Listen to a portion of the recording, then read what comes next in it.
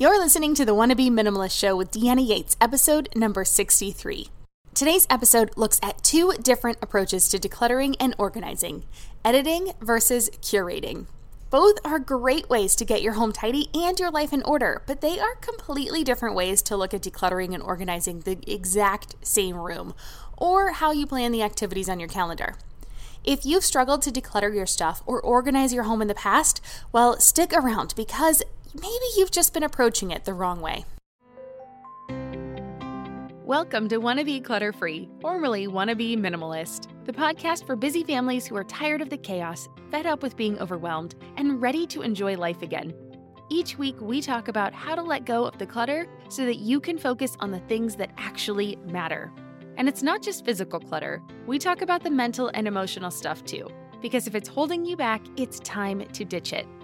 I share what I've done in my own life to declutter, organize, and calm the chaos, but you won't just hear it from me. There are amazing guests too. It's practical, doable, and simple for those of us that want to be clutter-free. Hey there, my wannabe minimalist friend. Welcome back to the show. My name is Deanna Yates, and I am thrilled you are joining me today for a look at how to live a more vibrant life with less stuff. Through my research of creating a tidy home and a simpler life for myself and my family, I've continually come across two different concepts. The first one is that of editing one's life and your belongings, and the second way is to curate your life and the stuff that you keep. Don't worry if these both sound a little bit abstract at this moment, especially if it's your first time hearing about these terms. They were really confusing for me at first too. For a long time, it seemed to me as though they were describing the exact same thing. They both sounded like decluttering the stuff that doesn't matter to get to the stuff that does. But as I took a closer look, I discovered that they were really two completely different approaches. And for those of you who are more familiar with me, maybe you're a regular listener of this show, or you've attended one of my free webinars, or maybe you've taken my course, the Vibrant Home Academy. You probably know that I love looking at things from different angles. Sometimes you just need the same advice or the idea presented in a completely new way for it to finally click or to get you motivated. Life is not a one-size-fits-all approach, and I absolutely love that. This is why I love the idea of editing versus curating. Both have great ideas and they have the same end goal in mind, but there are different paths to get there. But before we dive in, I want to remind you that you can find all of the show notes for today and links to anything I do mention over at littlegreenbow.com/63. Again, that's littlegreenbow.com/63.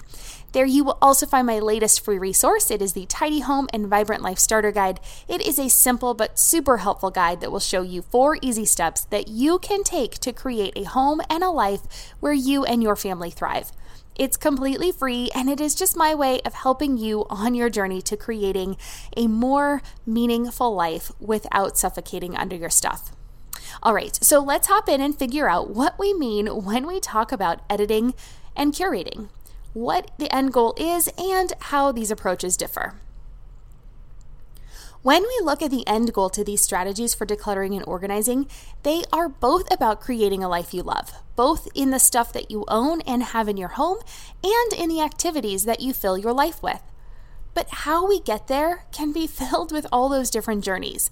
To me, editing and curating, well, they're like the personality traits of being either an extrovert or an introvert. Both are innate, and that means that you don't really get to choose which one comes naturally. And neither one is better than the other. They both have their strengths. And while we all generally fall more to one side of the scale than the other, we probably have tendencies that cross over into the other territory.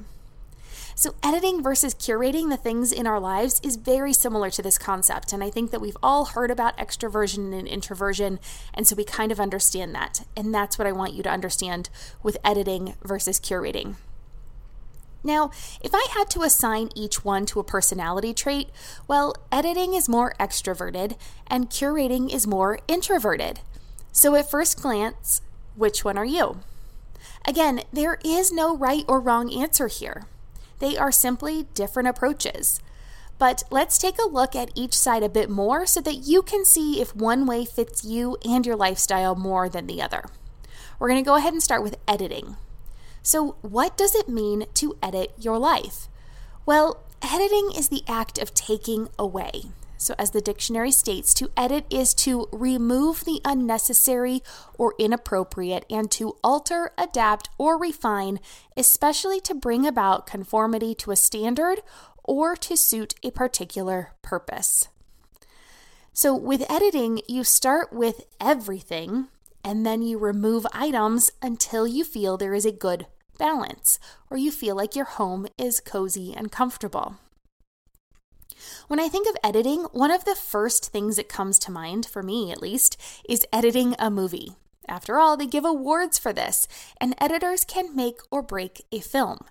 With movies, directors shoot a lot of footage, and then a professional editor comes in and cuts out the unnecessary parts to make the story flow and create a better movie in the end. With a podcast like this one, I cut out the bloopers or mistakes. I try to cut out most of the ums and those awkward pauses. I want the material that I'm discussing to shine through and not get overwhelmed by additional noise. In this sense, editing probably sounds most closely related to decluttering. It is the removal of things from a space or that whittling down. So on the opposite end of that spectrum, you're going to find curating. Now, of course, when you hear the word curating, you probably associate it most with a museum and the curation of art or artifacts on display. And this is similar to how you can think of curating relating to your own life. The definition of curate is to select, organize, and present things, typically using professional or expert knowledge. Well, aren't we all the experts in our own lives? So curating is to carefully select the items that get to stay in our homes and lives. Let's relate them back to the personality types that we're all familiar with. It turns out that extroversion and introversion are not really about how outgoing or shy we are. The differences are more about where we get our energy from. So personally, I am more extroverted, so my energy comes more from others than from quiet introspection. When I need to get pumped up, I tend to go outside and get around more people. Just a positive vibe and buzz in a coffee shop can really lift my spirits. I don't even have to talk to anyone, although a friendly chat with another human always fills up my energy meter. My husband, on the other hand, is more introverted, so he needs time to think and process on his own in order to build up his energy reserves. Thankfully, we learned this lesson early on in our marriage so that we didn't have to spend too many years annoying each other with our opposite approaches. So in this way, editing is like extroversion in that you start with a lot. Yes, you might feel slightly overwhelmed at first, but you don't want to miss out on anything. You want to see it all and have all of your options available to you. The KonMari method, where you gather all of your items in a like category, is great for editors. This way you get to see everything you have in each room or for each use, and it's easier for you to selectively edit out the things that are not needed. Once you see how much you have, you can select out your favorites and you can let go of the things that are duplicates or that feel like an abundance or an excess. That works for editors and extroverts. On the opposite side of the spectrum, you have curating. Now, this is like introversion in that it is a way more deliberate approach.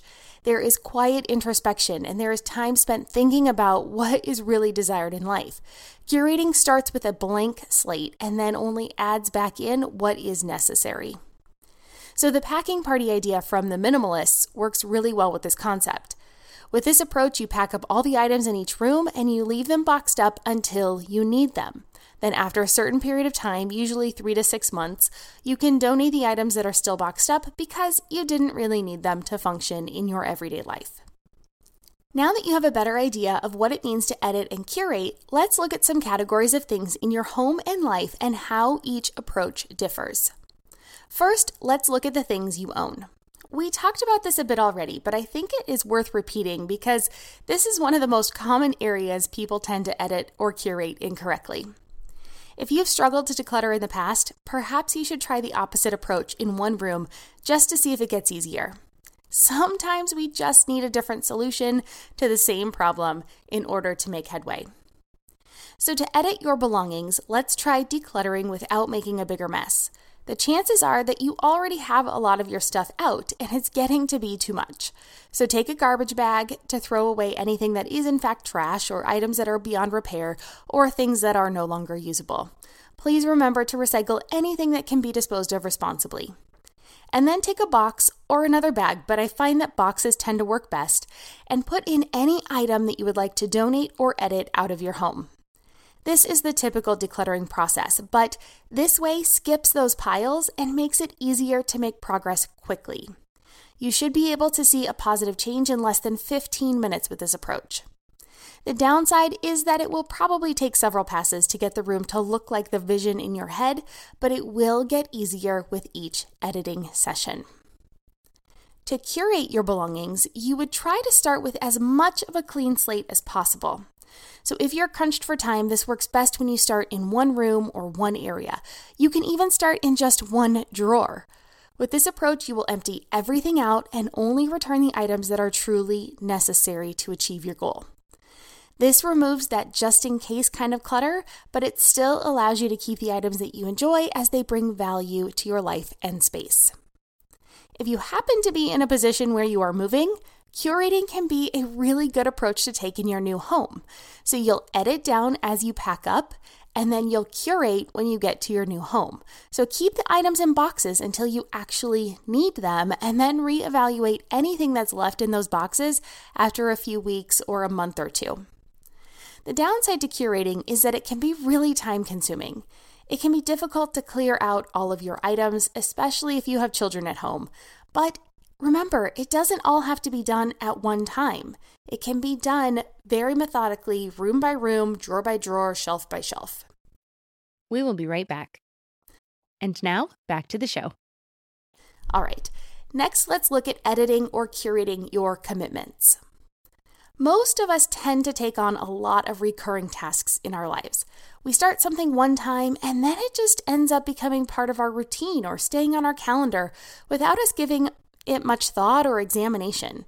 And we really need to look back at these things.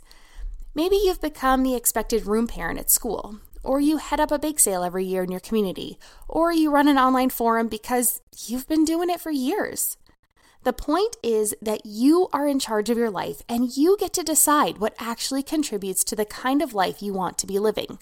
I'm not saying you need to give up any commitments. Especially if they're bringing you joy, by all means keep them in your life. But it is a good idea to evaluate whether you want to continue them every now and again. Just take a look at them and examine them. So let's look at how we would evaluate these things with an editing or a curating eye. To edit your commitments, go ahead and gather your calendar and look at all the things you have committed to do over the next few months. Decide whether you want to do these things and if they add to your happiness. If they do, great. Move forward with gusto. But if you decide that they are not adding joy and value to your life, start working to exit out of them. Don't just walk away, but see if you can find someone else to take over. If so, feel free to pass on that baton. If not, complete the current commitment and make sure to pass gracefully when it comes time to re-up. For instance, finish out this year as room parent and make sure to say no to next year. Or with school starting in the next few weeks, maybe you should decide to say no now if it causes you too much stress, so that when it comes up, okay, that didn't really work for me last year. I need to say no. How can I gracefully do that? Is there another way I can volunteer in the classroom that doesn't make me the room parent or something like that? So to curate your commitments, so that was editing. Now let's look at curating. So if you want to curate your commitments, you're going to start with a blank slate. Again, that's really where we start. We start at point 0 and then add back. So maybe you say no to anything new for a few months and then you slowly add things back in that you really want to do. The point is that you get to decide what and who fills up your social calendar. Put yourself in the driver's seat and be selective. Next, we're going to talk about editing or curating your child's commitments. Okay, so maybe your social calendar is not the problem. Maybe it's taken a backseat to your kids and their never-ending cycle of sports, lessons, play dates, and extracurriculars. To edit your child's activities, I recommend you ask your child what their least favorite activity is. Perhaps you can delete that activity from your calendars if it's one that neither you nor your child are really excited about, and then you are free to, you can free up that time. To curate your child's activities, I recommend asking your child what their favorite activity is, and then just signing up for that one activity for one season. And then see if slowing down and doing less makes your family happier, and then adjust going forward. Again, none of this stuff has to be permanent. It's all an experiment in life to make sure that we're actually finding the things that make us and our children and our families the happiest. Okay, so fourth, I want you to edit or curate your hobbies. Now, this one is a struggle for a lot of my readers and listeners, and I totally get it.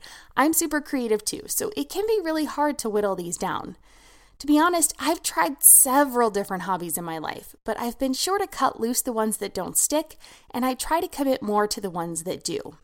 So to edit your hobbies, I want you to choose one to eliminate.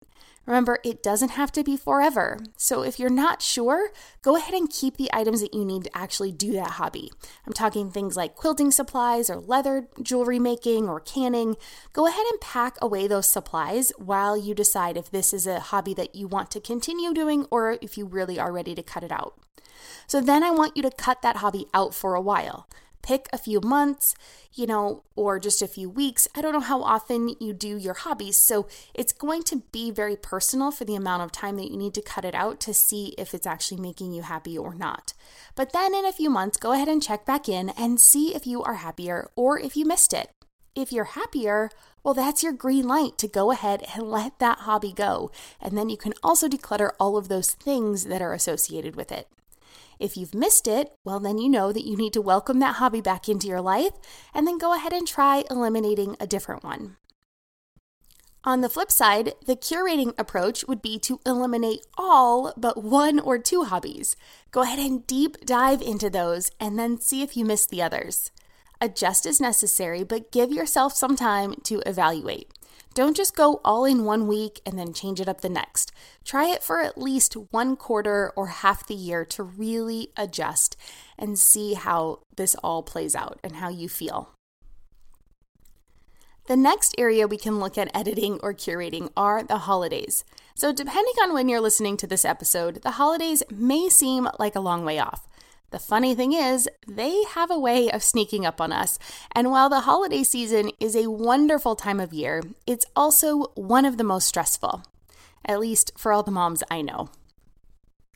It seems like the standard expectation and obligation is to get family photos taken, send holiday cards to any person you've ever met, buy gifts for each family member, keep up on the family traditions, do things for the teachers, and make it all magical for the kids. It's no wonder that so many families go into debt and feel stressed out at this time of year. But what if you did things just a little bit differently? Perhaps you can edit the holidays by cutting out one tradition that doesn't contribute to your family's happiness. Maybe you can edit down your gift list and do a Secret Santa exchange with your family instead. Perhaps you can edit out the things coming into your home this holiday season and do experience gifts instead of physical items. The curating approach would be to ask your family what traditions they want to keep and skip the ones that don't make the list. Or maybe you can implement the 4-gift idea for your children and get them one thing they want, one thing they need, one place to go, and one thing to read. That way you have a framework for gifts to give, but can curate for things and experiences that are more meaningful. And finally, I want to talk about editing or curating your vision for the future.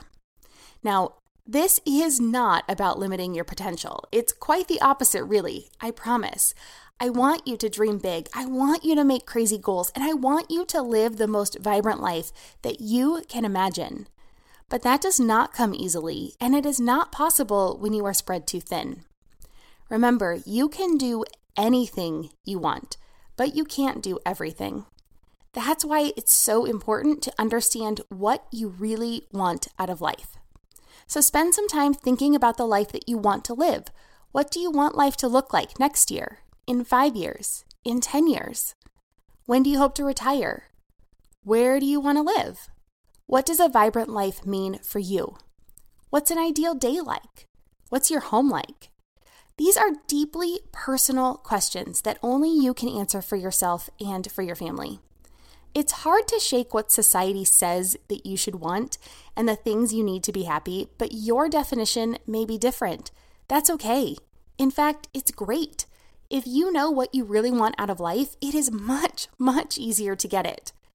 To edit your vision of the future, figure out some of the things that are not leading to the ultimate life that you want to be living, and then cut them out. This will give you more room for the things that will get you closer to your goals faster.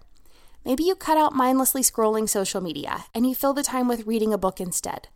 Or perhaps you cut out your habit of grabbing dinner on the way home and prepare a crock-pot meal in the morning so that you can save money for your future. To curate your vision of the future, I want you to go back to that blank slate one more time. If you could start over or start from scratch, what would you do or focus on? Then look at your daily and weekly habits and keep the ones that drive you and your family toward that curated vision of your future. Remember, you are in the driver's seat of your life. You can make the difference between actually reaching your goals and just daydreaming about them. I'm not saying it's going to be easy, but it is definitely worth it. I hope you liked today's episode, and if you want to continue the conversation, I invite you to come on over and share in the Wannabe Minimalist Family community on Facebook. The group is completely free. It's wonderful to meet other like-minded people and ask questions of others who have been there before or find others that are in a similar place on their journeys. Come on over, introduce yourself, share your thoughts, and let us know if there is something that we can help you with. I'd love to know what you think about this idea of editing and curating your belongings, your commitments, and your habits. Are you more of an editor or a curator? If you're on board, let me know what you're planning to edit or curate first. You can mention it in the Wannabe Minimalist Family group, or you can tag me on Instagram. I'm little.green.bow, or you can use the hashtag Wannabe Minimalist Family. I'm excited to hear from you and offer encouragement on your journey toward less stuff, more happiness, and a vibrant life that you and your family deserve. And don't forget, if you would like to get your free copy of the Vibrant Home and Life Starter Guide, you can grab it in all of the show notes for today's episode at littlegreenbow.com/63. Once again, you can get the show notes for today on my website at littlegreenbow.com/63. That just about wraps it up for today's episode, but before I go, I do want to take a minute to thank you for listening to this podcast. I appreciate that you choose to spend some of your time with me, and I hope that the information I provide is helpful and inspiring and encourages you on your journey. And if you enjoyed today's episode and have not done so already, please be sure to subscribe to be notified of new episodes wherever you prefer to listen to podcasts. And also leave a review so more people can find us and discover the benefits of a minimalist lifestyle for themselves and their families. With summer winding down and school starting back up next week, I will be able to get back into my weekly posting schedule again, and I am excited to have more guest episodes as well. If you have anyone you'd like me to feature as a guest on this show, reach out and let me know. You can tag me on social media, or you can send me an email at deanna@littlegreenbow.com. I'll spell that out for you just in case. It's DEANNA at littlegreenbow.com. All right, cheers, and I will catch you here next week.